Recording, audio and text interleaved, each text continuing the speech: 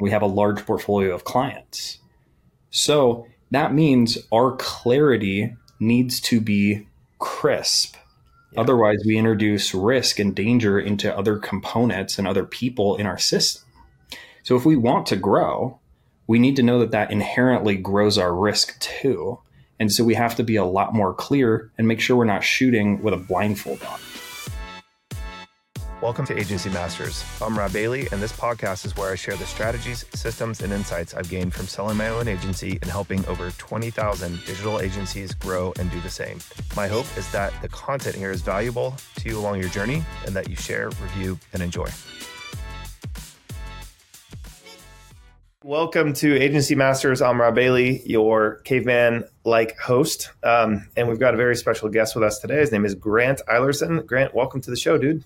Thanks, bro. You're in the minority of people in the world that say my name right on the jump. So we're already off to a fantastic start. Look at that. See, in true caveman fashion, I typically get everything like that wrong. So yes, I'll take it. I'll take one W for the. Yeah, we all know it's complete BS. You're probably a little smarter than you might give yourself credit for.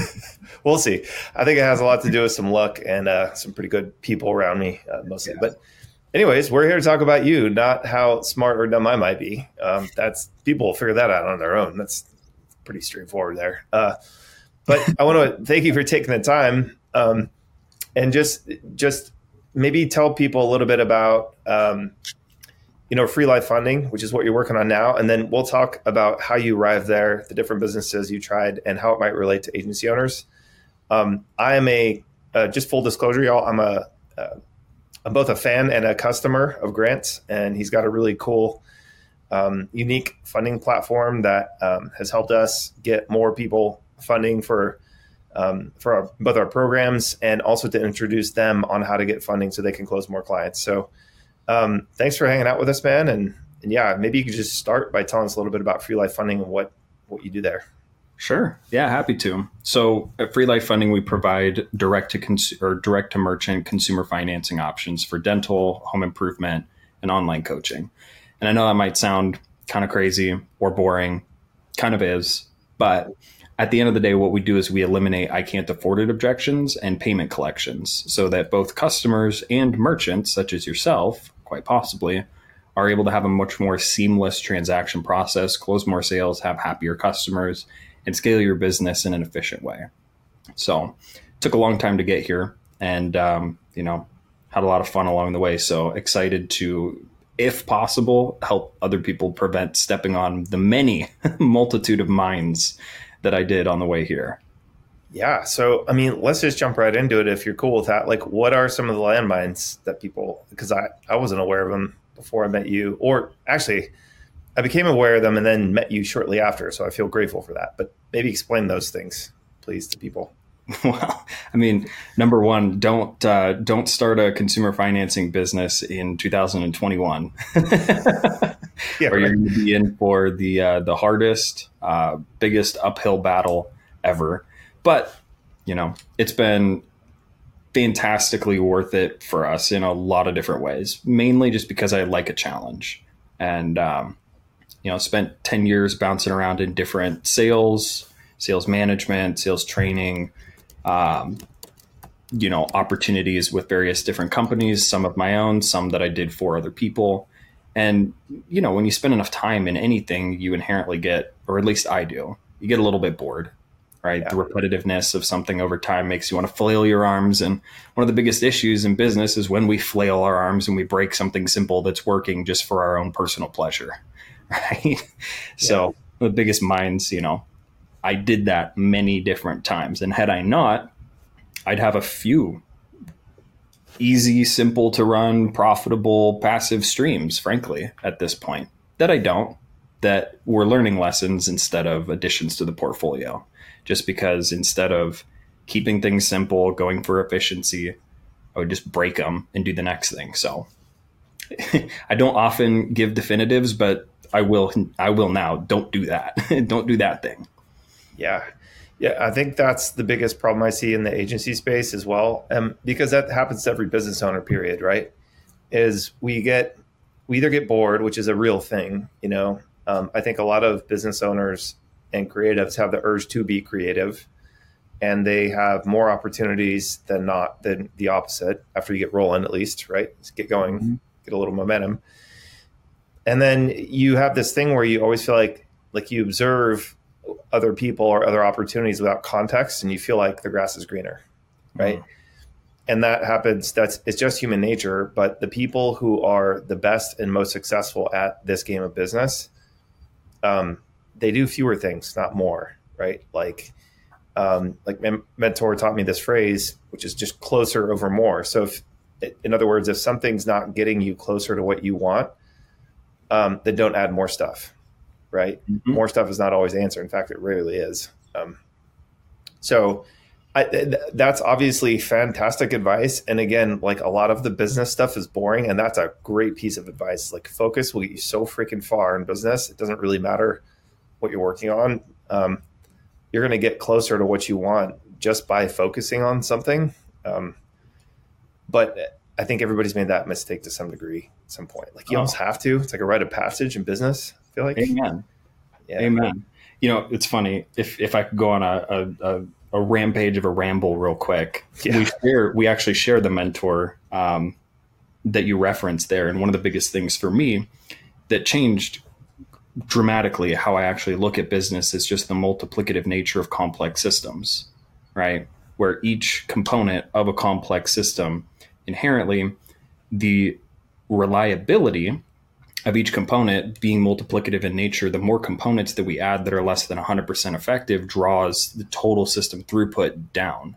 And so it's just one of the biggest diseases I think we have as entrepreneurs is wanting to add something to get more out. It logically even makes sense, but mathematically doesn't. And what we do now is frankly the most simple business that I've ever run. It's also the most successful. It's one that I have no plans of ever getting out of. We love it. But it's crazy how that works. And it brings me back to just human nature and how we process things, right? Because Tony espouses the core human beliefs or core human needs, right? Certainty, uncertainty, love, connection, variety, contribution, growth.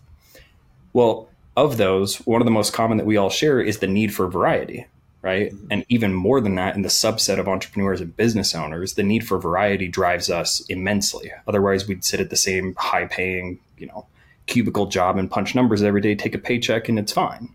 Yep. Well, because the variety drove us enough to get into it and create something great, we view it as a positive thing, but it ends up being our kryptonite when we seek the variety in the business instead of outside of it. And that was one of the biggest lessons that I had to learn. That cost me a lot until I did.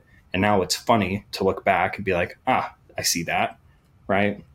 Is finding the satisfaction of our need for variety outside of the business to allow the business to just be stable and boring, because boring is scalable and repeatable, and you can actually outsource boring. It's really hard to outsource fun, new innovation and creatives without you then ending up chained to the process forever. So absolutely. I just had to get that one off my chest. Totally. Well, it's like once you realize that, I said this, I think in a previous episode, but like, it feels like you're seeing the Matrix after you like realize that.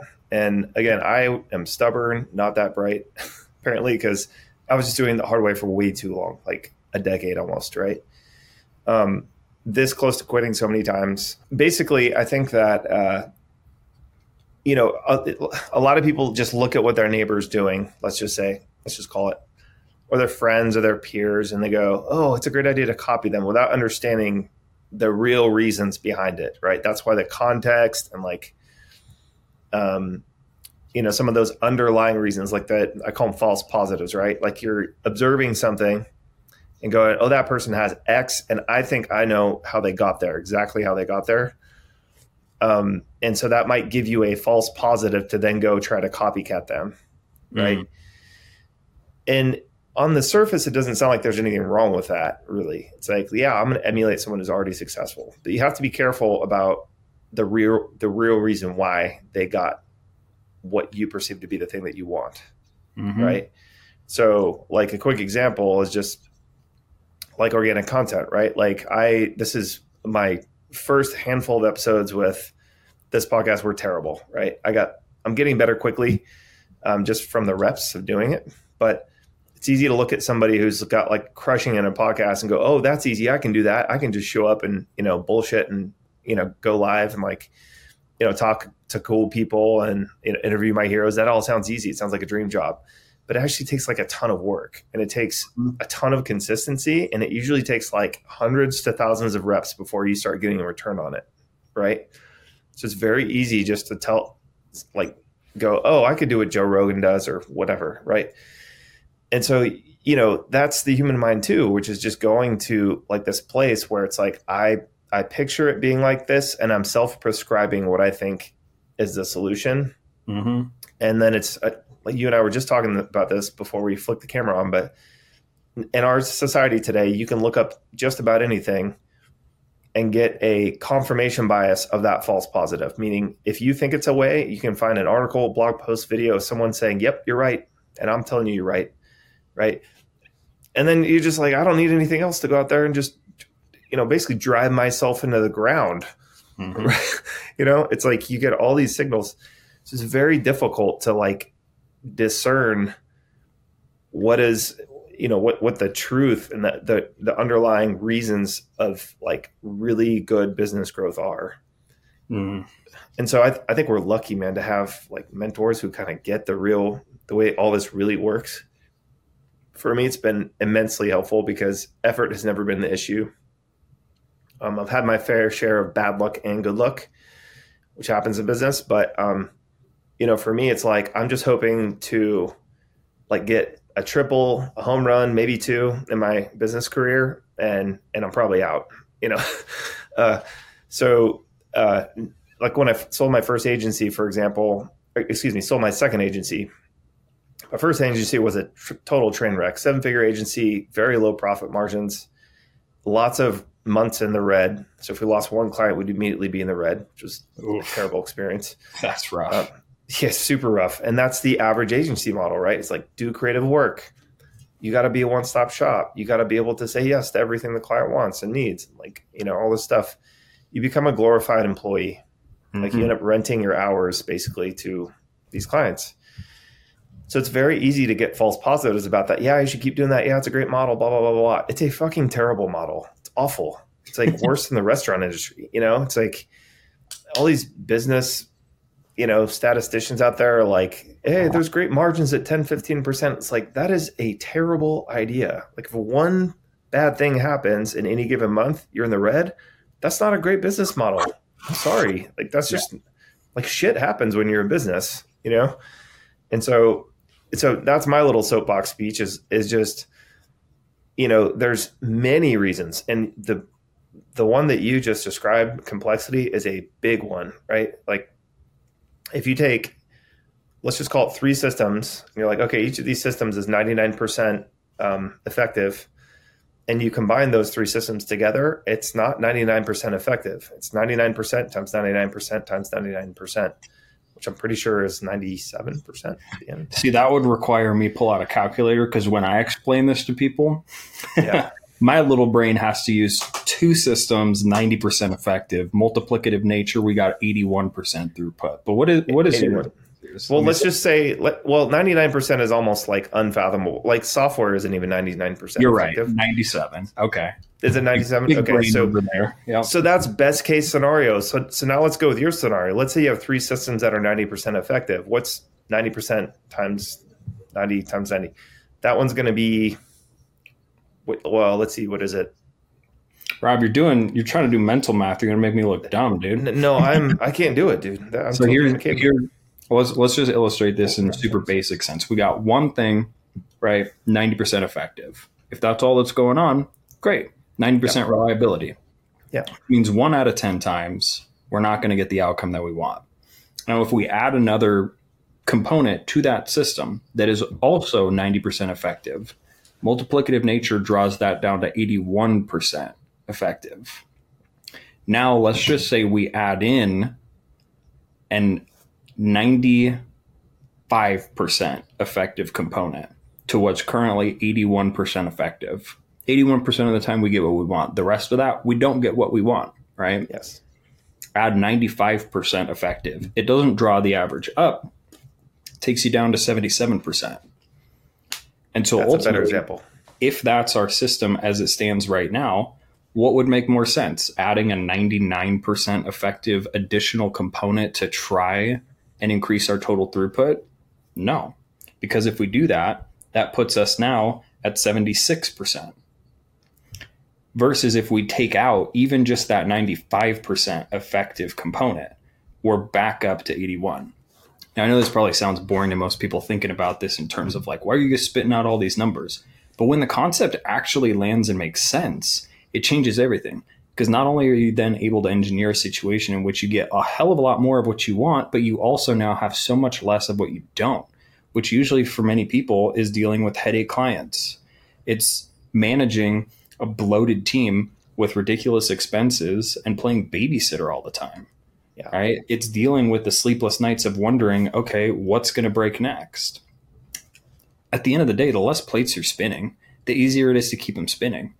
Yeah. And that's also where, you know how I was saying variety shouldn't be found in business if we want our business to have the best probability of thriving. Mm-hmm. I also think our significance should not come from our business either. Because if our significance is tied to being the best at what I do and all these things in my business, then inherently that usually creates a situation where we've got a genius with 1,000 hands.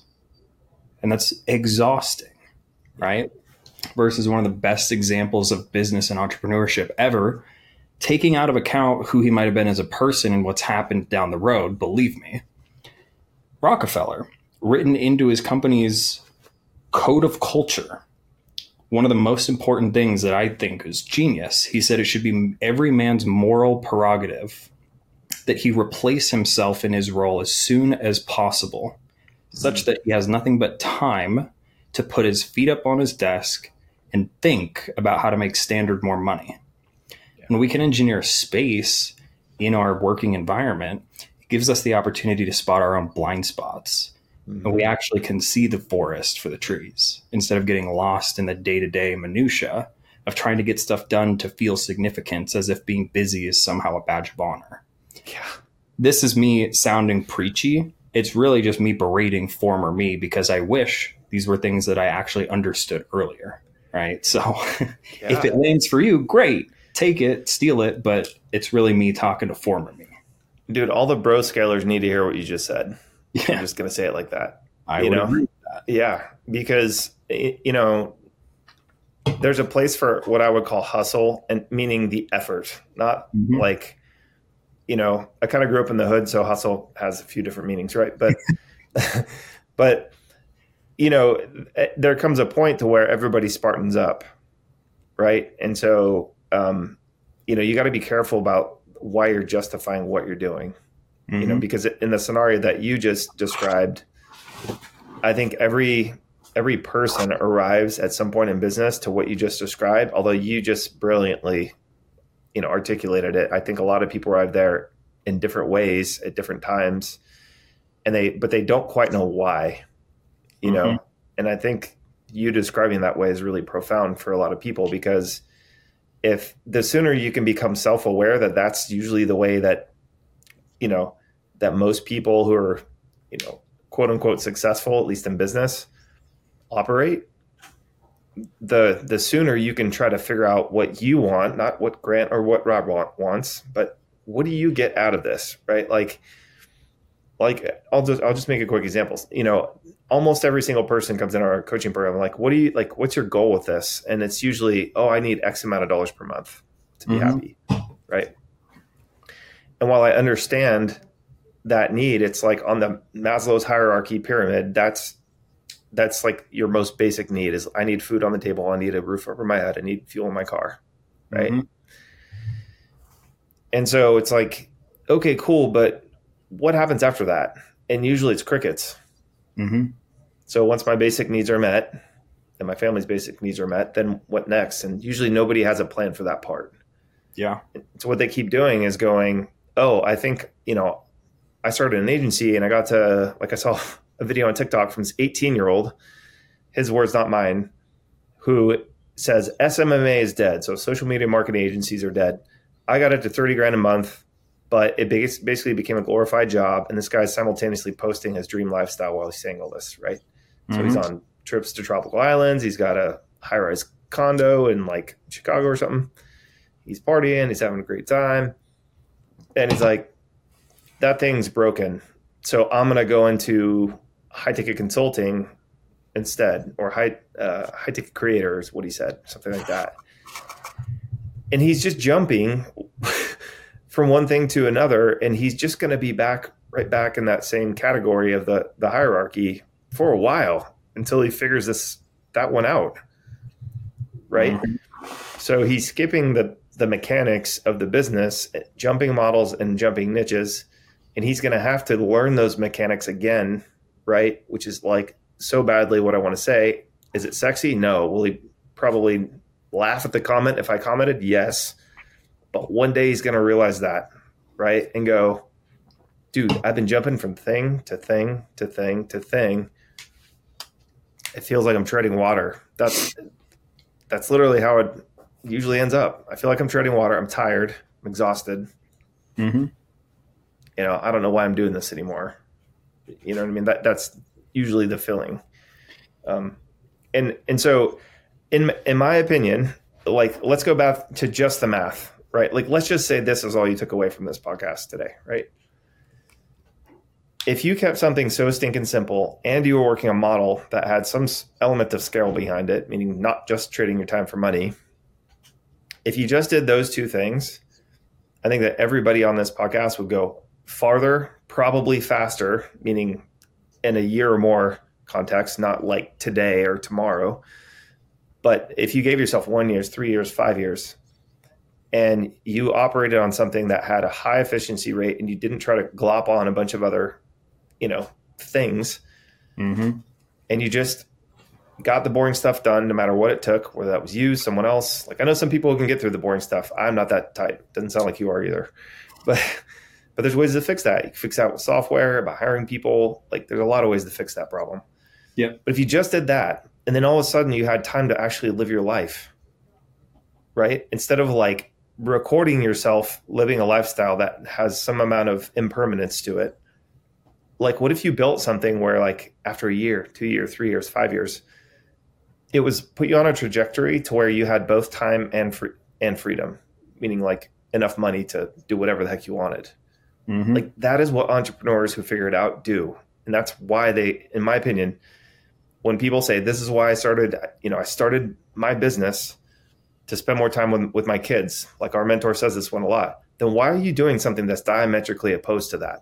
Mm-hmm. Right? Why are you like shitting on your own ethics? Basically, sorry, that's my version of what he's saying.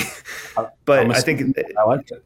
Yeah. It's like, so I have kids, right? I have 3 kids, and making their stuff, being present, like being around them, just spending time, not even like quality time, just time, period. Right. Mm-hmm. Like, being there is largely important to me. It's like, and that was the reason why I originally started my business. And so if I'm doing things and spinning more plates, stacking more inefficient systems, one on top of the other, those behaviors, like F your feelings about it, like whether you like doing them or not, just observe it as if you're not you. Those things are diametrically opposed to me watching my kid kick his next goal in his soccer game. Mm-hmm. Like, it's as simple as that.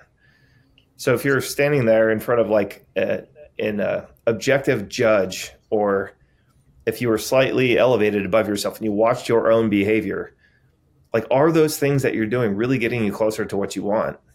Right. And in the situation I just described, the answer is a clear no. So it's a struggle, man. It's really hard to get people to arrive at this sooner than they need to, because it's very hard to conceptualize until you actually go through it, in my experience. Right. So yeah. It's like just the way it is. If you're open to it, I think it might be valuable if we were to kind of break apart this concept of getting closer to what you want, and how do we actually define what we truly want? Because it's my assumption that many people are like myself and have made the same mistakes that I have, which is misattributing our own perception of our goals. All right. So arbitrarily picking, for example, an outcome because we've seen on the surface, maybe via social media or, as close to in person, what someone else's life kind of looks like. And we assume, okay, I can have that life if I have this thing. Or we just don't even go that far and we say something like, I don't know, $10,000 a month, $20,000 a month. That probably would get me where I want to go. The reason why I would consider that so dangerous, even though it sounds innocent enough right there, right? Better to have a hazy goal than no goal at all, is because the more people who are reliant on you, the more dangerous a lack of clarity becomes. And here's how I think about it. Imagine that we're in a room and the game we're playing is target shooting, right? So you got your little pew pew, right? And you got a target, okay? But you have a blindfold on in order to represent a lack of clarity. Now, with the blindfold on versus a blindfold off, clearly we're going to have a better chance of achieving our outcome if we can see the target, right? If we have a blindfold on, though, and we miss the target, is there really all that much risk aside from losing the game? Not so much. But now introduce into the scenario where I'm wearing a blindfold, my wife, my kids, my clients, and my team members, all standing around that room with me, and I'm playing the same game, shooting blindfolded. Can we think about how much more risk that introduces into a situation? It goes from, all right, I either get what I want or I don't, to now every single person that is reliant on me to execute properly and hit the target and not them is now in perilous danger. So this inherently grows as we get older in life and we develop more relationships. And it also inherently grows as our business does too. And we have a bigger client load and we have a bigger team load. We have like 15 full-time and then I think total 30 contractors and such that work within our business right now. Right? We have a large portfolio of clients. So that means our clarity needs to be crisp. Yeah. Otherwise, we introduce risk and danger into other components and other people in our system. So if we want to grow, we need to know that that inherently grows our risk too. And so we have to be a lot more clear and make sure we're not shooting with a blindfold on. That's something that took me a long time to realize. And hopefully that way of thinking through it also helps other people. At the end of the day, Tony Robbins says it doesn't matter how hard or fast you run. If you're going east, you won't catch the sunset, right? So clarity of intent and where we're going, vital. And also recognizing that the more complex something gets and the more things rely on it going well, the more the risk comes too. And this might not be what people want to hear, right? The growing a business is inherently going to be risky, but everything is. You can get hit by a car when you walk outside, right? It's just a fact of life. We got to deal with it.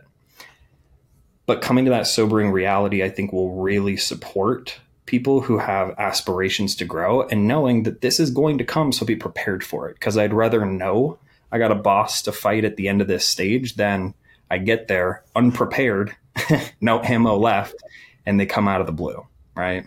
Yeah. Yeah. And I think that,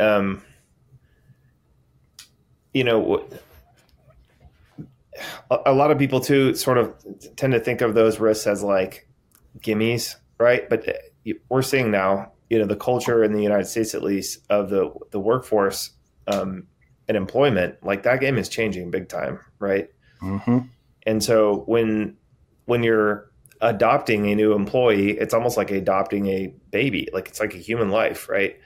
And so, with that comes obligation, and obligations require risk, right? Like there's times where as the entrepreneur, you have to jump on the grenade and just take it in the nuts, whatever analogy you want to make.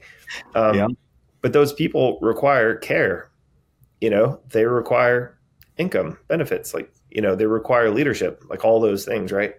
And so I think a lot of people also forget that piece of it. And they are somewhat reckless about, the obligation that comes with that. If like you're a good human at all, I'm sure there's examples of bad people out there who are just like, hey, this place is a mill, and that's fine. But, most people, 99.9% of people I talk to are like, give a crap and they want to build something cool and like, you know, share the wins as they go. And so, but that's a huge piece of it. It's like last year I let our entire sales department go. People are like, you are freaking crazy. Like, do you see how much money you're leaving on the table? And I was like, well, yeah, but like two things, like this tightens up our system like exponentially because of what we talked about before. Mm-hmm. And there's other ways for me to keep or grow that the actual profit number, the most important number of an actual business, without all that cost, complexity, overhead, obligation, etc. And I ended up doing that. Right. So we let, I think it was like 6 people go. It wasn't all at once. It wasn't like crazy or anything. There was no drama, like none of this stuff. And I worked hard to make sure those people got placed somewhere where they were not just thriving, but like exceeding the experience that we were having with me financially, leadership wise, like all that stuff. And that was important to me. You know, again, this is not a high horse thing. It's just the way I chose to approach that situation. So now they're all doing even better than when they came to me. And when they came to me, they were doing even better than wherever they were before. Mm-hmm. I'm cool with that. I'm super cool with that. Right. And I love to see them win, even though they're not financially benefiting me anymore. But there was also so much cost and the waste of having a system that big in our sales department that, you know, going back to what we're doing now, which is the way that I kind of started in this business, it feels so refreshing. Like I don't go to bed stressing out about little things breaking, which adds up real fast, right? I don't freak out about if somebody's saying something stupid out there that exposes us to an inordinate amount of risk. Mm-hmm. You know, and humans make mistakes. It's just part of the game. So you got to really be careful about what they say and why and like things like that, especially in a sales capacity, right? Can't be making promises that are willy-nilly out there. It's just, you know, so, you know, I really forced our messaging to be super clear. Like now it's so clear or else people don't buy. So I'm forced to say it with some brevity, like our value proposition with brevity and clarity. And the people who are attracted to that kind of thing sort of naturally work themselves into our ecosystem and end up doing business with us. And it also works as a filter, a pretty darn good filter of not trying to necessarily convince people, but just help them arrive at a decision before they even get to a point of sale. Yeah. And so that system, that little micro system has worked efficiently enough to where we've got more profit this year on a monthly basis than we had last year with way bigger numbers, which is crazy. Props. Yeah. I mean, that's an example of what can be done and why. It's like, you know, so are those people that left better served? Yes. Are we helping fewer people be successful with the things that we provide? Yes. But, you know, a lot of the people who, look, we haven't had a refund request in like over a year, I don't think, you know, you know, so it's just the right fit people are like almost the only ones who are even seeing our offer. Like, so it's just that much more efficient. And we're also able to give more away for free for the people who maybe can't afford to pay us for our programs quite yet, but they still want help. We've been able to publish more free stuff to help them, those people. It just made it free for anybody. So if you've got an internet connection, we can help you, right? So in my mind, it's like a net positive, big time. But I really had to, it's like, you know, expanding and collapsing is exhausting. And so after this last one, I'm pretty sure I'm just going to keep our business real tight. There's a total of 4 of us now. We've got, 4, including me and a couple of vendors, but that's it. Wow. Yeah, man, it's pretty cool. Yeah. That's awesome. No, it's so cool. And I love that the culture as a whole seems to be moving more in that direction than back. Because I've been in the space for a little over 10 years, online sales, entrepreneurship, coaching, education products, and things like that. Right. So I absolutely remember, especially around like 2016, 2017, dude, if you had a 5% margin, Sweet. Let's roll some more ads. You know what I mean? Yeah. Yeah. We're hiring every week just to try and have big enough top line numbers to impress the next person who then feels inadequate until I can possibly hit that, because that must be the aspiration. That's what Mentor said, right? Yeah. And man, the level of burnout that just creates, it's ridiculous. Dude, I've got gray hairs. I shouldn't have gray hairs. I'm way too young for that. But dude, me too. and they're done that. And now, you know, I typically refrain from talking too much about like, you know, me and here's what my life's like, because I don't typically find that gives a whole lot of value to at least the people that I talk with. But like in implementing just the couple things that we've talked about here, and those being core driving principles for how we run our business, our business will have zero issue not only sustaining but continuing to grow and serve more and be even more profitable, considering I'm going out of town for a good 6 weeks. I mean, when I got married last year, we did a 2.5-month honeymoon through Europe. No issue with the business, kept growing and doing well. And that's what's possible if you know what you're shooting for. Now, there are plenty of people out there who wouldn't want that, right? They love the work, and that's great. More power to you. You can have it. I don't want it. I'd rather construct a system that has leverage, right? But that's where knowing what we want before we start on the path is so important. Yeah.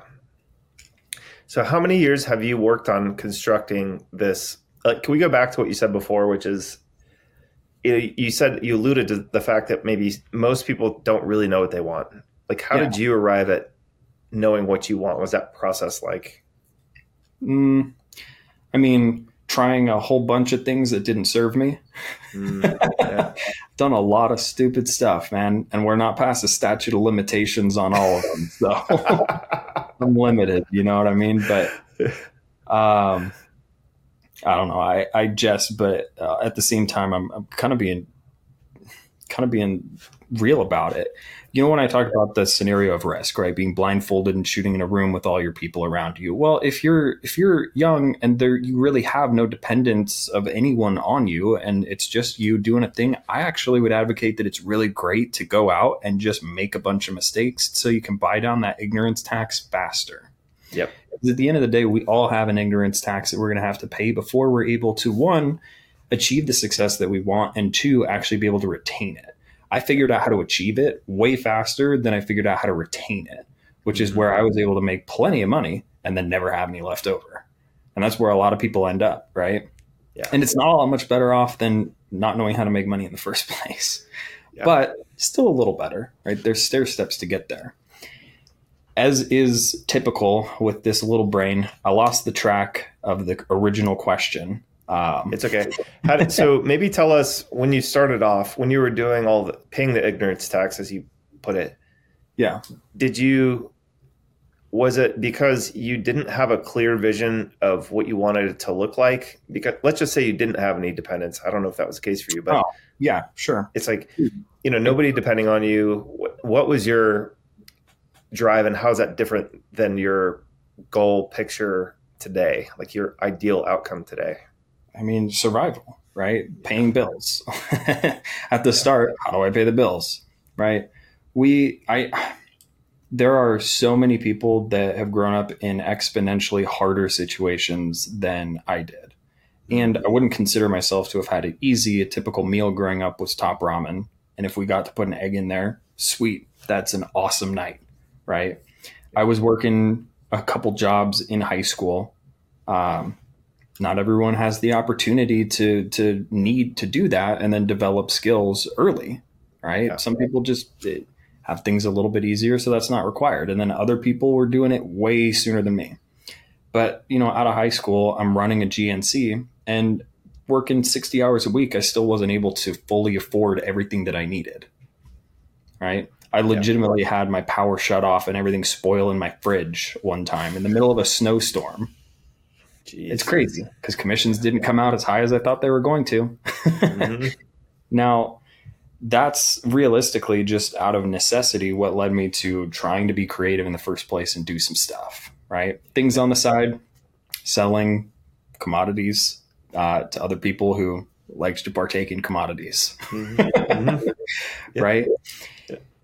And so realistically, what it was just from a need base, and then it was from a want base, and then things grow. So my trajectory realistically took me from, construction to grocery to then retail, where I was managing a couple different supplement stores in the fitness space because I used to be obsessed. I can't tell now. It was 230 and 8%. Man, it was, it was a time in my life.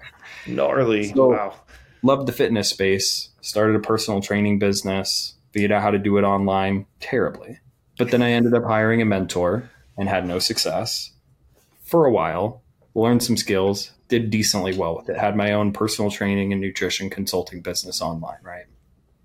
Go from there to realize that, well, I actually don't love this fitness space as much as I used to, but I'm kind of getting fascinated with this world of influence and sales and persuasion and thinking about follow the money. If you know how to sell, realistically, you'll never be out of a job. Yeah. Everyone always needs to sell their stuff in order to make money. So worst comes to worst, you find a product that someone's willing to pay you to sell. So I went all in on that. I started selling for various different businesses through agencies and one-off and stuff like that. Did it for like 5 years. That was the point in my life where I had figured out how to make great money and not keep a penny of it. Yeah. Yeah. Not a bit.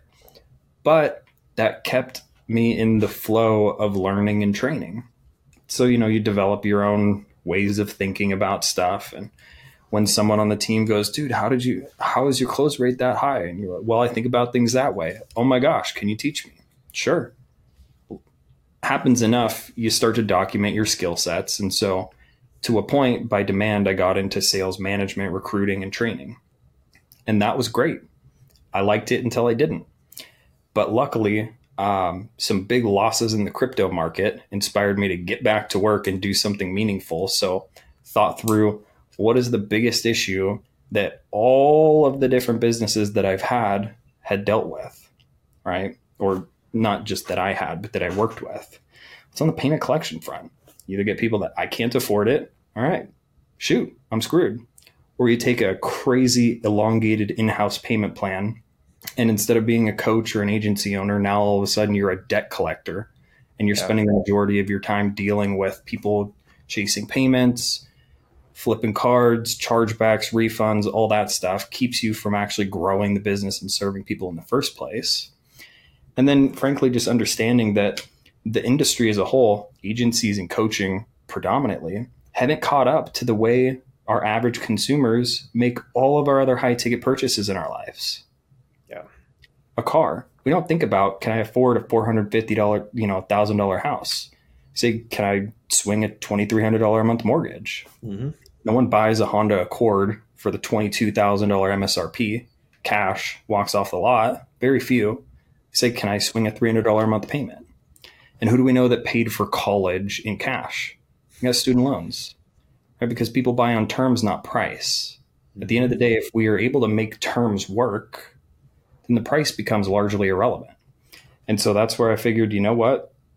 Because I never had a solution that was sufficient to meet my needs as a sales manager and a trainer, had to build it. Didn't pick the best time to do it. It was a way harder than it would have been had I done it a few years ago when banking and everything was just free, clear. Capital was completely, cheap and easy, but it was worth it. And we made it through the hard period. And now, dude, I wouldn't trade it for the world. I freaking love it. It's so much fun being able to help these businesses scale in a very similar way that I did before, but I don't have to charge a dime for it because we provide the payment processing solutions that enable them to take advantage of what we teach. So it's a win-win. And kind of like what you mentioned, right, where you scale back and you're more profitable so you can invest so much more in the free support. Well, with us, it used to cost an arm and a leg for me to come in, train, manage, help scale a sales team. Our team doesn't charge a dime for that as long as you are actually a merchant with our financing business, because we want you to win. We only win when you do. Yeah. So I think, what can people take from that? One, what is the best high leverage opportunity that I can possibly find that fits within not just what my current skill set is, but that I'm interested in enough to learn about it every day? Because if you're interested enough in it to learn about it every day, eventually, given enough time and effort, you'll get good at it. So we don't need to start only from our limited skill sets now. 2, follow the money, right? The higher that we can work our way up the money chain, the better we're going to be. Now that one, if it makes sense, you're the right person to hear it. If it doesn't, totally cool, move on. The other component is know what I want, right? So every stage of that, I had a different end goal in mind. And the more clear that I got on it, the easier it was to achieve that. And what started off as, shoot, I need to make sure that my power never gets shut off again, to now, I got to make sure our family and our team taken care of above all else. Yep. We grow and change. This is not my final form. Yeah, right. With where it's at so far. Yeah, and I think it's like, what is that phrase? We reserve the right to get smarter every day, right? Like we reserve the right to become better, smarter every day. And so, but the information that we have right now is the information that we have, right? The skills that we have right now are the skills that we have. So yeah, it's like there is some sort of like skill building and information building, and like I would even say intuition building sort of skill sets that you accumulate along the way, and that makes you better over time. But yeah, for me, going back to like my initial goals were always to eat, like literally eat, I remember, yeah, I wrote an IOU for a burrito in my wife's ashtray. Like none of us smoke, but there was just, change in the ashtray in her car. And she went away. This is when we were still dating, and I was dead broke. I was working 2 jobs. And I still remember for 2 months before that, I couldn't find any work. And I was sleeping in my friend's mid-renovation house that had no subfloor in it. So there was like rats crawling around in the beams below and the dirt and stuff, plumbing. Dude. And I was sleeping in one of the rooms, and I had like a camp stove so it was like camping inside of a shell of a house, basically.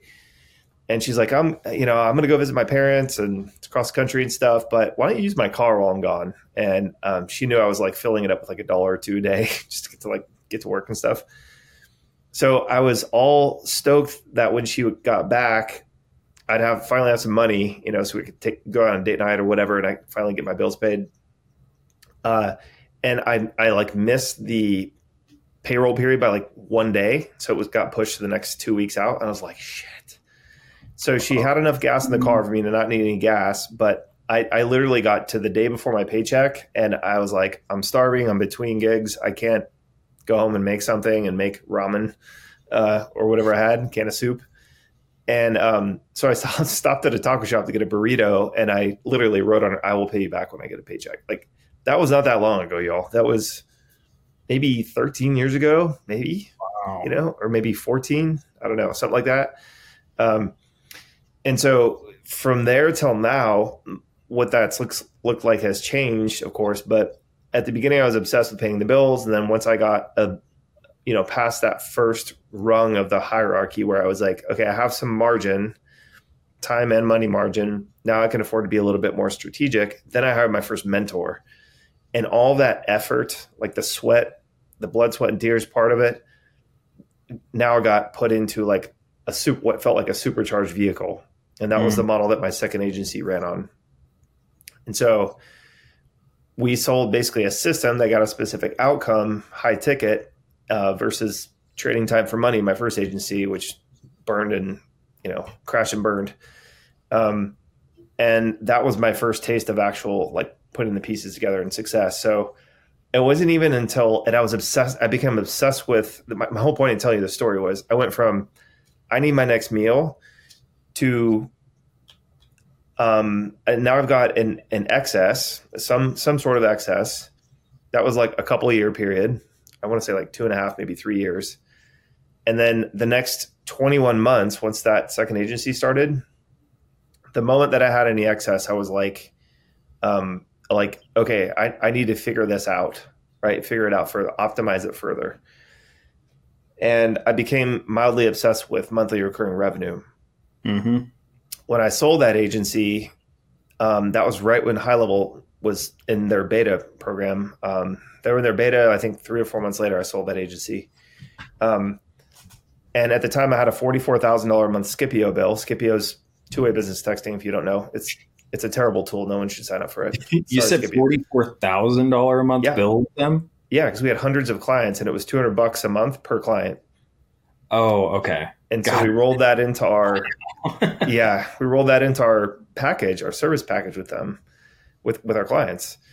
And so, High Level came around and was like, yeah, why don't you keep all that money? You pay us $300 a month and you can charge your clients the other 44 grand or minus 300. I'm like, yeah, duh. So unfortunately, they were still in beta. They didn't even have a way to pay them to sign up. And we helped them sell that package. Like all my agency friends, I'm like, go to my next workshop. It's going to be gangster, right? Every single person in the room signed up in beta. They had no way to pay them at the time. They had to go home and like 10 days later, they finally had a payment link set up. But right about then is when I sold my agency, and every single one of our fitness clients, as far as I knew, for like the next 3 to 6 months, were still paying that money to Scipio. And that for me is when the light bulb went off, and I was like, monthly recurring revenue. Whatever I'm putting my effort into next is going to be so stackable that if I'm going to work hard for the next 5 years anyways, right, I'm going to put it into something where it incrementally gets better every single month, because at a certain point, the compounding is going to outpace the active work that I can do to put into the business each month. Right. And that's exactly what ended up happening. Now I've got more monthly recurring revenue in a month than most people make in a year. And I don't have to do anything to keep it up. It's just, of course it's with a great product. High Level is a fantastic product. But, doing that for 5 years, now I've got tons of options, very limited downside. I'm protected in so many ways. We've got a small team. We're helping just the people that we like helping. We're able to give more. And so that was a little over 5 years ago is when we started with High Level. So like, that's how quickly it can change. And now, now it's like our goal is switched completely from survival, paying the bills, as you said, to like, how can we be good stewards of this overage that we've got, right? So like, for example, we helped build a brand new library at our kids' lower school, right? And that was a pretty penny, but it was freaking rad to do. And it's really cool to go in there and see the kids learning and enjoying it, and having a very direct way to help them. So we're able. That's just an example. I'm not bragging. I'm just telling you, like, it's so gratifying to be able to be like, okay, now. So in other words, now our outcome, or our desired outcome, or our goal is entirely different. So like 13 years later, it went from like, can I afford a burrito? Can I afford gas to get to work? Yes or no? Like that. It's like, that's my decision-making process. It's within minutes, like under an hour, right? Like, how do I make this happen? And now we just made a decision for something that will be at that school for probably 50 years. Well, right? Rob, one of the things that I love about you, I just want to call attention to it, because this, I think, is a huge problem that if people were to understand. You referenced not long ago, about 15 years. And then you said, yeah, it was about 5 years ago. Happens really quick, right? And so many of us get caught in, I did this yesterday. Why don't I have it today? Yes. Because we completely have just a grotesquely inappropriate assumption of how long it takes to build something properly. Right? I mean, we totally overestimate what's possible to accomplish in a day and dramatically underestimate what's possible to accomplish in a year. And I know there are people listening to that right now going, well, yeah, duh, cliche. But then we don't actually act in accordance with it. And you have a long-term time horizon. And that's why you're able to make decisions like this that will pay off long-term, that don't leave you chasing your tail like the majority of us do. I think that's huge. So I just want to call attention to that. And that's one of the things that I really appreciate about you. And I have since the first time that we had a chance to meet in whatever random crypto Discord channel it was, Mr. Rob Burrito. Yeah. Don't look me up. I'm terrible at crypto. Lost my ass. Yeah, so did I. Yeah. But No, it's I think the thing to know about that is like I have the benefit of having seen both sides, Mm-hmm. right? And it's not, neither one of them is theoretical. Like you talked about the way that you grew up. I grew up very similar. You know, my family was a military family. Um, I grew up in San Diego, but everybody else in my family is like from the deep South, relatively poor. You know, like that whole story. Like I remember going to Thanksgiving in Texas, and my grandparents on my dad's side would have these like meal trays. They almost look like cafeteria trays, and they have little sections like, you know, little kids dishes have now when you're feeding a baby or something. And I was like, man, that's wild. That looks like my cafeteria lunch tray. And it wasn't until like a couple months ago, I'm on a group text thread with my dad's oldest brother. So he's the oldest of the 6 kids. He was like, that was for portion control. I was like, I remember 2 things. The Last Supper tapestry, you know, God looking down on you while you're eating because they're Catholic. And I remember the trays, and he made a joke about the tapestry, which was hilarious because, you know, they were pretty Catholic. But he was like, that was for portion control, meaning so that everybody could get some food, right? Wow. And that was my grandparents, you know, like again, that's not that long ago either, right? Mm-mm. And so I've seen all that. I've lived it, you know, through my childhood and all that good stuff. And now we're relatively wealthy by any measure of, like, if you apply that to the masses in the US, like we are wealthy for sure, Mm-hmm. right? But the thing to know about it, and the thing that, you know, when you hear people talk about like why the United States is great and how anybody can make it and like all that stuff, it's like, yeah, you can. You just have to have a longer term vision than this month or this Mm-hmm. week or today. And you have to like be able to lick your chops as you go and be able to sacrifice a little bit. You know, it's why, like, I grew up with a lot of friends who came from immigrant families, and they all did fairly well because they constantly delayed gratification. You know, like there was kids whose parents started a donut shop, Italian food place, you know, a lot of blue collar type businesses, and they all did fairly well because they started early, they were consistent, you know, for naming all the things that I can observe, and they delayed their gratification for as long as possible, and now they live like relatively good, comfortable lifestyles, you know. Mm-hmm. And so, yeah, it's, you know, some people, if you're starting now, it might sound like 13 years is a long time, but it's going to happen anyway. You may as well do something that gets you closer to what you want instead of letting that time pass anyway and being like, shit, I still feel like I'm treading water. To me, it's like, it's going to be hard work either way. Pick your 100%. poison. For Choose your me, yeah, exactly. Like, you get one at bat at life, right? It's just like, I don't know. I'm not getting any younger. I'm about to be 45. I feel like I'm about to be 60 in some ways. And in other ways, I still feel like I'm a teenager, you know? But the time is going to pass either way. I also credit a lot of it, this self-awareness, which you probably know about me, to like having kids. You know, I mean, when you see how quickly time goes by from the time that they're little, and like my oldest is 10 now, but really goes to show you, like when he was born, like I was bringing home almost no money. It was like $2,000 a month, I think, from our agency when he was born, you know? And now that's like, it's not even close how far we've come. And like, he doesn't remember any of that, of course. He just remembers having a beautiful sort of upbringing. And I'm proud to have like provided that to him along with my wife. But, you know, if we had been back there now, his existence would be a very different existence, Mm-hmm. you know? And so when you think about 10 years passing, does that sound like a lot? Well, kind of is, but certainly you can make a dent in 5 years, and some people do it in 3 years. 2 years would be kind of fast, and 1 year, you know, that would be like super fast to make life-changing money that stays, right? Mm-hmm.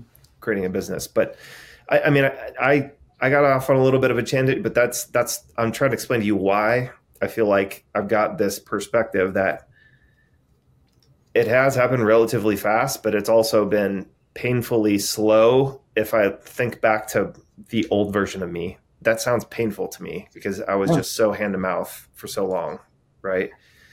It's just like you got to find a way to work through that part, however you can. Well, we all know the statistics on lottery winners, right? Majority end up broke. Why is that?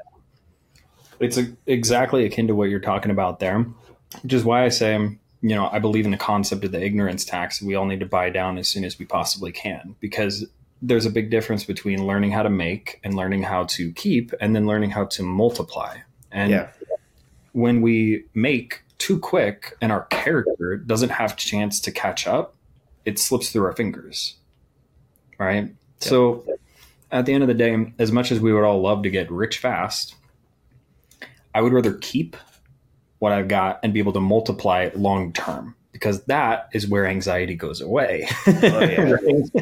And so that requires character development. So the sooner and the faster you can do the uncomfortable, boring, repetitive things to develop the character, right? And the way I define that is sticking to a decision long past the time in which the emotional state that we made that in has passed. Yep. So it's easy and fun to be like, wow, sounds great. I want to do this. This is exciting. But character is continuing with that decision when it's no longer exciting, right? So if we can develop that character that we can actually hold on to what we've been able to create, that's where you end up in a position like you, or like where we're at now, where we don't worry and we get to play the game for fun. Yep. But it's not like it starts off fun, not at all. But one of my prior mentors that I love, biggest thing I took from him was when he said this to me, it hit like a ton of bricks. He said the discomfort of transformation fades far faster than the pain of regret. And like you mentioned, the time's going to pass anyway. It's what we do with the time that we've got in the meantime that makes it worthwhile, that gives us ultimately our outcomes. So if one day you're going to be old and you're going to die, how would you like the time in between to look? Indeed, bro. Indeed. Hold that thought 1 second, man. 1 sec. Yep.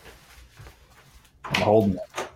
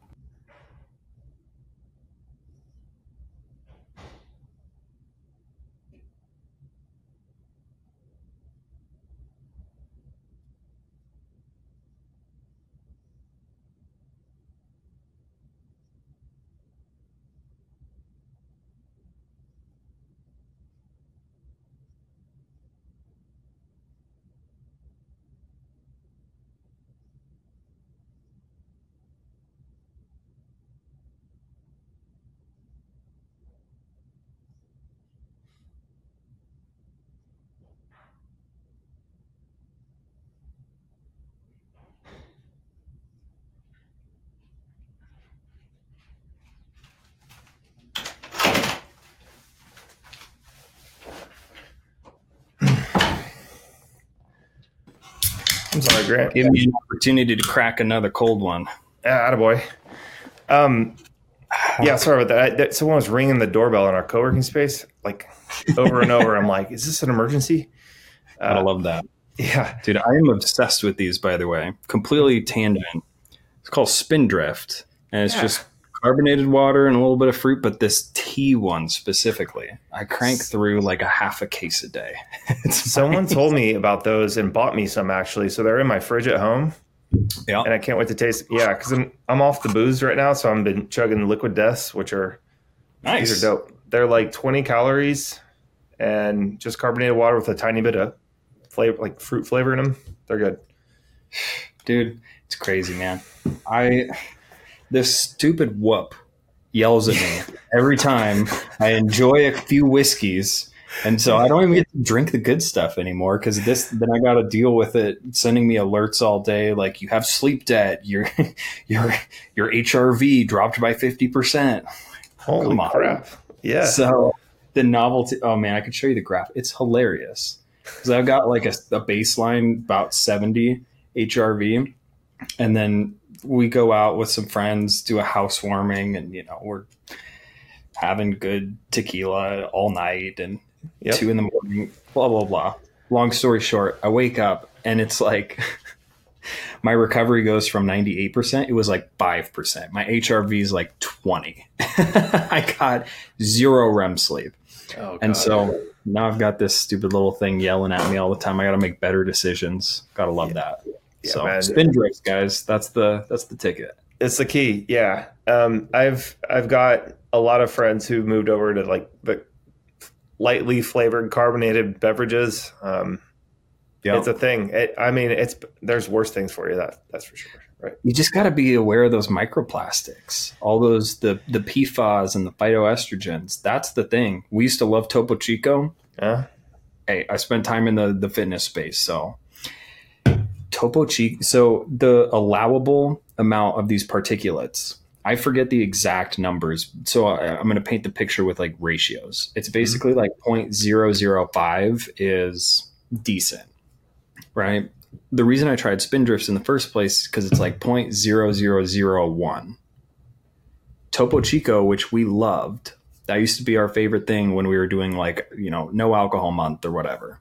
Dude, it's like 0.5. It's so bad. So Wow. Look them up before you decide which one you want to start pounding. Because if you get to be like me and you're doing half a case a day, adds up. It adds up. Yeah. What's the word to look up? Sorry. Phytochemicals. PFAS, or I'm forgetting just look up PFAS because it has to do with the liner as well as like the packaging process. So, Okay. Got it. At the end of the day, everything's going to kill us at one point, but we do what we can with what we got. Exactly. Right on, man. Well, anything else you want to jam on before we let you go? I appreciate your time. It's been like over an hour, and I'm like, I could talk about this stuff all day. But, dude, this is why I started the podcast. This is like you dropped some bombs, man. This is awesome. We had a little bit of fun. A little bit of fun. Yeah. I'm curious to know from you because, as with anything, the feedback loop with your user base is vital. And I like working with people that have big brains like you. So in terms of your experience with implementing alternative methods of transacting with customers, like with us, for example, with Free Life Funding, and then also starting to use our Finish Line Finance outsourced finisher department business, what kind of things have you, picked up on in the marketplace, thoughts, feedback, perspectives, the way you see the industry going? I've got my opinions, right? I already voiced them, but curious for you. So I would say that, this is, so let me just give you a little bit of context before I tell you what my true thoughts are, and I'm happy to share them. There's nothing to hide around it, I don't think. But I think that, about this time last year, I was getting tired of just selling people courses, like selling people information. So another one of my obsessions, along with monthly recurring revenue, was consumption rates. Like, I know that you probably aren't supposed to care because that's what like learning institutions do, right? Meaning, like if the completion rate of your college course is like 0.1% to 1%, like they're like, yeah, we'll still take your money. Yeah, you can still get out there and just have all this debt and not have a job.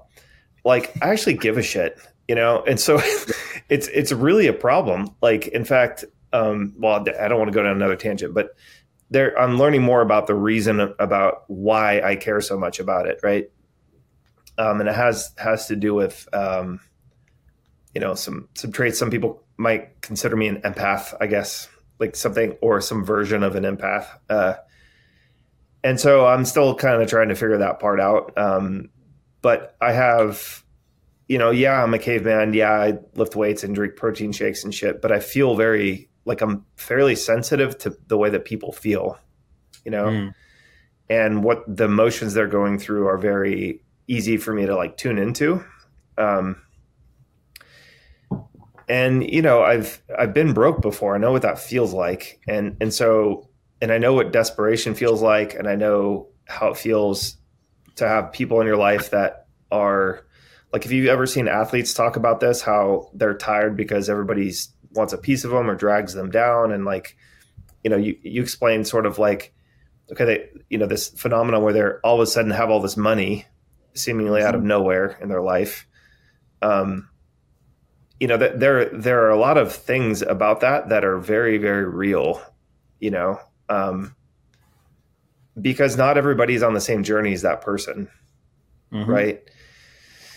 So, when I'm talking to let me just paint a quick picture. When I'm talking to someone, or a salesperson of mine was talking to someone, and they're like, I want to do this. Like, can I get this result from the course? It's like, no, you can't. That's not how this works. You're going to build a skill. If you put in the work from the course, you're going to build a skill to get hopefully an outcome that is close to or exactly what you described. But by the numbers, right? Very few people do that. So you have to look at it as an investment of your education. Approach. Yeah. Like, that is refreshing. And we would show that, like, we have a program that's highly implementation based, meaning like if you just go through these steps in about 1 hour, you'll have something you can go out there and sell right away, and it works. It just does. Yeah. Right. But in fact, like, I could take almost any business on the planet and walk in and get them results. Like, it's just, so that part of it, I'm very confident in. The X factor is the person. Like, it's not the system, So I'm like, this almost has everything entirely to do with you. And then usually what comes out of somebody's mouth is, oh, I'll bet on me all day. And it's like, really? Like, tell me one instance where you've bet on yourself. And so I'm giving you like the tough love that I would give people before I would let them in my program. And this doesn't sell well, by the way. So if you're looking to have a 90% close rate, this isn't what you say, right? But it is how you get no refunds over the course of the last year. There you go. Pick your poison. Yeah. And so I kind of almost like try to talk them out of it and be very real about it. And then hopefully that polarizes them in a healthy way to a yes or a no. Like, I'm not going to leave having be a maybe. Like, I don't close maybes. I'm like, that's a no to me, but I need for you to get on board and be like, yeah, that's a fucking no. Right. Mm-hmm. Like, you just haven't said it yet. You haven't admitted it to yourself that it's a no. Right. Like, you have enough information, all this stuff, but from what I'm hearing from you, it's a no. Can we just like get there already together, And here's why I'm seeing all that. So yeah, come back later. It's cool. Right.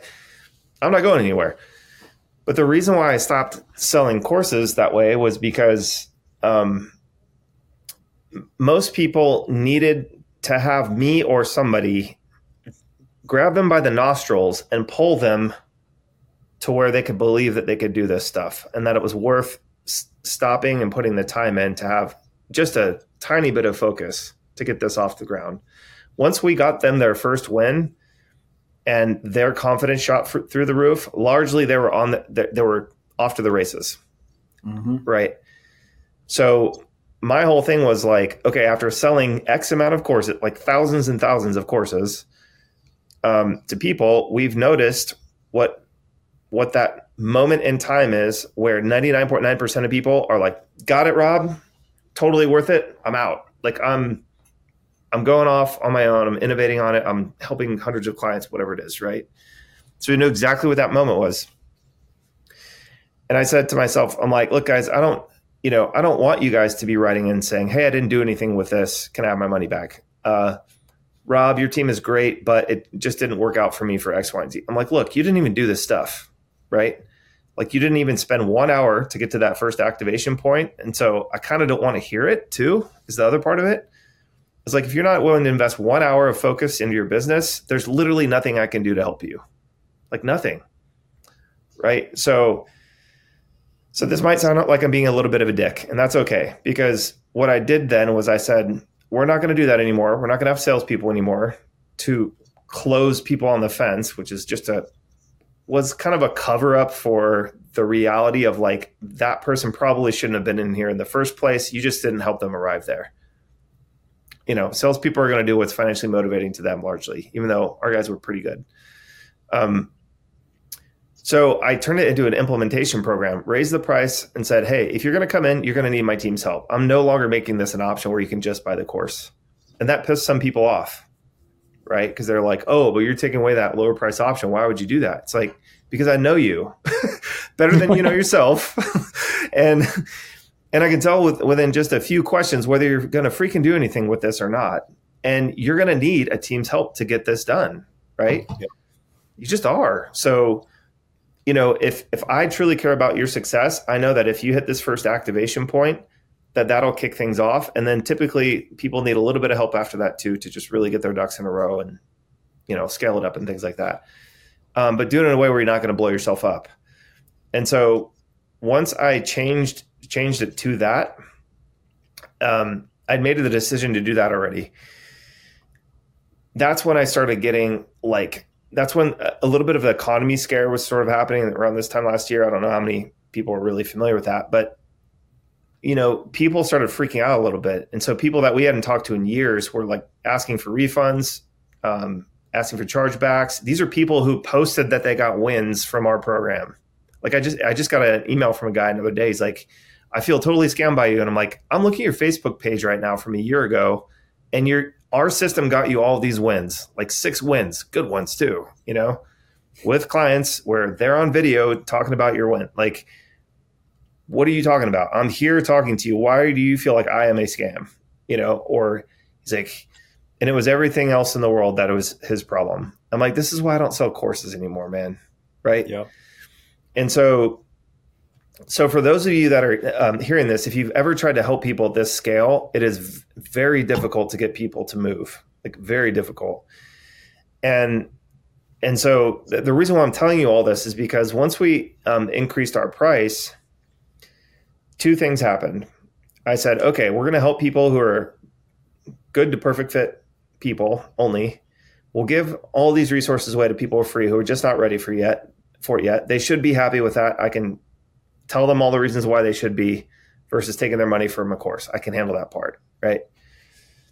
But 2 things happened. First thing was the people that started to come in and got results were like exponentially served and did exponentially better. And I think the reason for that is because I was able to put more resources into fewer people. So you talked about that a little bit at the beginning of this podcast, right? Mm-hmm. But we were no longer accounting for all these different scenarios. We were accounting for a smaller number of scenarios that we got better at helping, better at improving with our clients very quickly. So that was the first thing that happened. The second thing that happened was the price objection started to go away because the bulk of those people got in on some sort of plan, right? And for me, that was a light bulb moment. And you already talked about the reasons why, but a lot of people buy on terms. I was not using that to my advantage. I was just sort of saying like, you get a discount if you pay in full. If we have to split up into payments, it's a little bit higher. But even then we were charging like a much higher amount. So we'd split it into like a 3-pay or a 4-pay. Almost like a short-term retainer if you were an agency.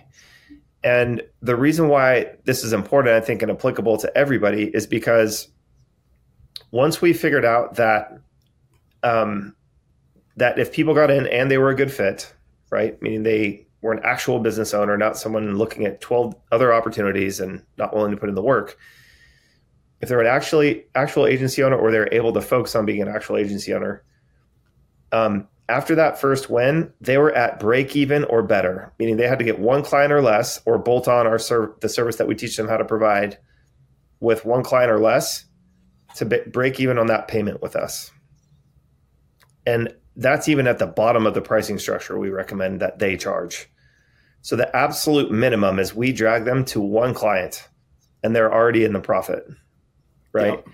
Now, to a lot of you that might sound like, duh, okay, but I was not regularly putting that into practice. So what was happening previously, just to contrast the two, is, okay, you get into my high ticket coaching program and you've got this team full of people that I pay 6 figures a year to, and all these experts, like all this stuff, these crazy motherfuckers who like are so much better at some of these things than I am. Like my tech guy is amazing. My product developer is, a genius. My GM Betsy has done like 8 figures worth of sales generated from ads. She's great at operations and client management and stuff like that. Nick Robbins is our sales coach. He's sold over $15 million in agency services to local businesses himself. And he's just a G. He's like so good at all this stuff, right? So all these people, if you went out and tried to source them yourself, would be like multiple six figures, right? So in my mind, I said, hey, it should feel like a deal to get in for on a split pay of like $1,000, $2,000, $3,000. But in people's head, it was, I have all this pressure put on me now to sell $3,000, $4,000, $5,000. And so it went back to that hunger mode thing, like the scarcity mindset and the desperation, I think, right? So this might sound counterintuitive, but by lowering the obligation, it got it almost to zero. It feels like, hey, if I give myself a month and I don't sell a client, it's not even that big of a deal because the payment's so low, right? And the timeline that they're giving themselves is so much longer that they can relax a little bit. And so it's almost like a psychological effect where the folks who are getting in are like, oh, I got to win. That was well worth it. Oh, you know what? I'm relaxed and I'm following the system and I'm following a plan, and I'm focusing for, God forbid, 3 weeks. And now I've got win after win after win. And now what's starting to happen is some of the people that have been on our program for like 3 or 4 months, those wins are happening like daily, weekly, and they're starting to stack up, right? So in other words, they've pulled away from the payment being an issue by a mile. And now they've got options. They can pay the whole thing off. They can pay it down in chunks. They can keep that minimum payment and just to keep their company's cash flow high. But we got out of that weird middle zone where it was like, in my mind, still super worth it. But in their mind, it felt like just enough pressure to not change their behavior pattern, I think. Does that make sense? Yep. Like, to use your analogy, and this, think about it. If you're an agency owner, think about this for a business owner too. Like if you sell $1,000 a month thing and you want the client to try it for a year, like say, hey, give us a year. That's a long time to indoctrinate someone, right? Well, instead of asking for the 12 grand up front, if you got it financed through a company like Grants or someone else's, and it was like hundreds, like, I don't know how much that would even be. It wouldn't be that much. I think, I don't know, $100, $200 a month, something like that. Mm-hmm. And just be like, hey, we're going to get it funded for you. If you make one sale in your first month, you're covering the payment. I can get that to you probably tomorrow, if not the next day. Okay. That's what we're looking at here. So that completely takes all the pressure off of you and of them, right? That's kind of like what it would be like, right? Versus if you went, like, just again, to make an example, if you went in to buy a car and they were like, yeah, we'll split that into payments for you, right? That $22,000 thing or that $10,000 car, whatever. But the first payment's going to be $3,000 in 30 days. You'd be like, shit, man, I hope my commissions come through from my GNC job. Like, that's kind of a big, Yep.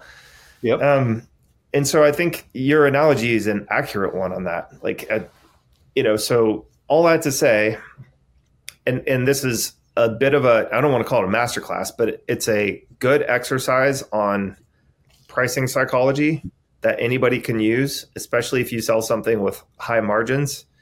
There's absolutely no reason why you should be afraid to work with somebody like Grant or a product like Free Life Fundings, because you as the business owner get what you need so I have to pay my team and, pay for resources and pay for softwares and like all kinds of fun stuff, pay for vendors.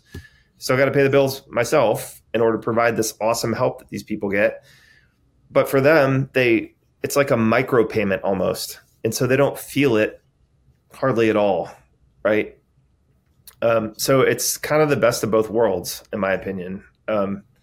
There's trade-offs, there always are, but in my mind, that having those two things, meaning the quality of the person has gone up and the like driving the risk down for them, it's just created this awesome, nice, big, beautiful gap where we now have the time and space to actually work with the client to get them the results that they're after, which is the ultimate goal. It's the reason why two entities like that should be working together in the first place. Right? Yep. I don't know. Did that answer your question? Yeah, I appreciate the perspective. So here's a really simple way that I would invite listeners to think about this. Mm-hmm. As a business owner, what's our preferred situation? that we get paid upfront in full, right? A bird in the hand, it's worth two in the bush. There was a reason that saying is so popular. Now, what do our clients want? I would prefer to have a very low out-of-pocket cash outlay in order to get the things that I want. So those two things are diametrically opposed until you work with a company like us. We are the bridge that allows both parties to have the best of both worlds, where a customer has low monthly payment terms, allowing them to reallocate saved cash flow back to the growth of their business or their alternative priorities. While you as a business owner are able to get paid in full upfront to protect your margins, pay out your staff, your fulfillment costs, etc., and not have to worry about being a debt collector, chasing down payments, or operating under thin margins until months down the road you're ROI positive. So here's the thing. The chances, though, of you, the listener right now, utilizing our services are probably lower than the chances of you getting paid a lot of money by being an authorized dealer with us. And the reason why I bring that up is because certain agencies just have a challenge sometimes with selling a bulk commitment. Can it be done? Absolutely. We have many merchants that do a fantastic job with it. But here's the thing. Our average company that we work with right now sees about a 215% increase in sales. And those industries include dental and home improvement.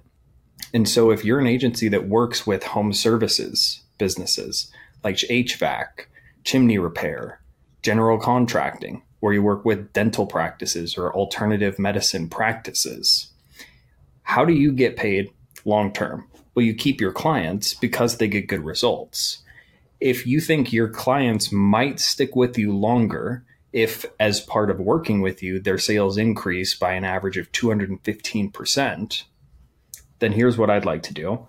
Reach out to us, have a call with one of our team members at freelifefunding.com, and we'll get to know you. And if it makes sense, we'll bring you on as an authorized dealer so you can set up your clients, costs you nothing, costs them nothing, set up your clients to be able to offer better payment terms to their customers. So then you benefit directly from that relationship. I just want to make it available because we're now putting a lot of money into paid media. We're going to get the accounts regardless, but I would rather pay you than Mark Zuckerberg, candidly. So I just want to throw it out there. I know it's a shameless plug, but I wish this was something that had existed when I was running sales teams, so I didn't have to go through the headache of building it. It didn't, so I had to, and I'd like to save you the time. So that's my spiel. Would love to chat with you. It's freelifefunding.com, and you can thank Rob for introducing you. And I thank you, Rob, for giving me the opportunity to make the introduction. Of course, man. Of course. Happy to. And you know, a lot of business today is about the who, not the how or the why. Meaning like the people that you do business with, I think the people that you do business with are almost more important than the what or the how. And so if that sounds of interest to any of you at all, I've been working with Grant, I think like for over a year now. I've known him for longer than that. And so I think that it's, him and his entire team have been amazing. Some of you have come into our program, the few of you that are listening that have come into our program, you probably talked to somebody either, directly or indirectly with his team. So really thrilled with everything that we've done with them has been above board, squeaky clean. That's the only way I'll do any of that. So there's literally none of that icky, slimy, used car salesman feel with some sales organizations or financing companies. I've tried a lot of them too, guys. That's another reason. Like, I don't have many people like Grant to go to where I can say that, right? I've tried dozens just to be transparent. Most of them are not like this. Put it that way. Trying to be nice, but You're so it's just like anything else in life. Like if you could find good people, it's one of the reasons why I started this podcast was so that, it's a little bit, I take it for granted sometimes how awesome the relationships that I've built are. And I think it's one of the things that I can do to give back to people. It's another one of those free things I can do now more. Right. And so why not do it? if it helps your business and, there's alignment there, reach out to Grant. If not, no big deal. Hopefully he drops some awesome nuggets. And if you guys like that stuff, drop a comment. Let me know. I think there was some hot damn nuggets in there. Like I need to find a little catchphrase or something, not to make it too cheesy, but damn, there were some good ones in there, man. I'm so happy I started this podcast. For future guests that actually share valuable, worthwhile things to hear, right? Do the Brad Lee thing with the dropping bombs. You ever see that? I love that. Yeah, totally. We need like a sound machine or something. Anyways. Cool, man. Well, thank you so much for dropping all the knowledge, all the nuggets, and be safe on your trip coming up. I know you're traveling for like 6 weeks or something. That's so cool. I appreciate it. Yeah, let us know how that goes. Come back safe and sound, of course. But let us know when you're in Georgia too. I'm in Alabama. I'm right next door. It's not that far. So if you guys want to hang ever or over our way, let me know. And we'd love to hang out with you, brother. Thanks again for having me on. This was fun. Of course, buddy. Yep, you got it, man. Talk soon. All right. Bye-bye.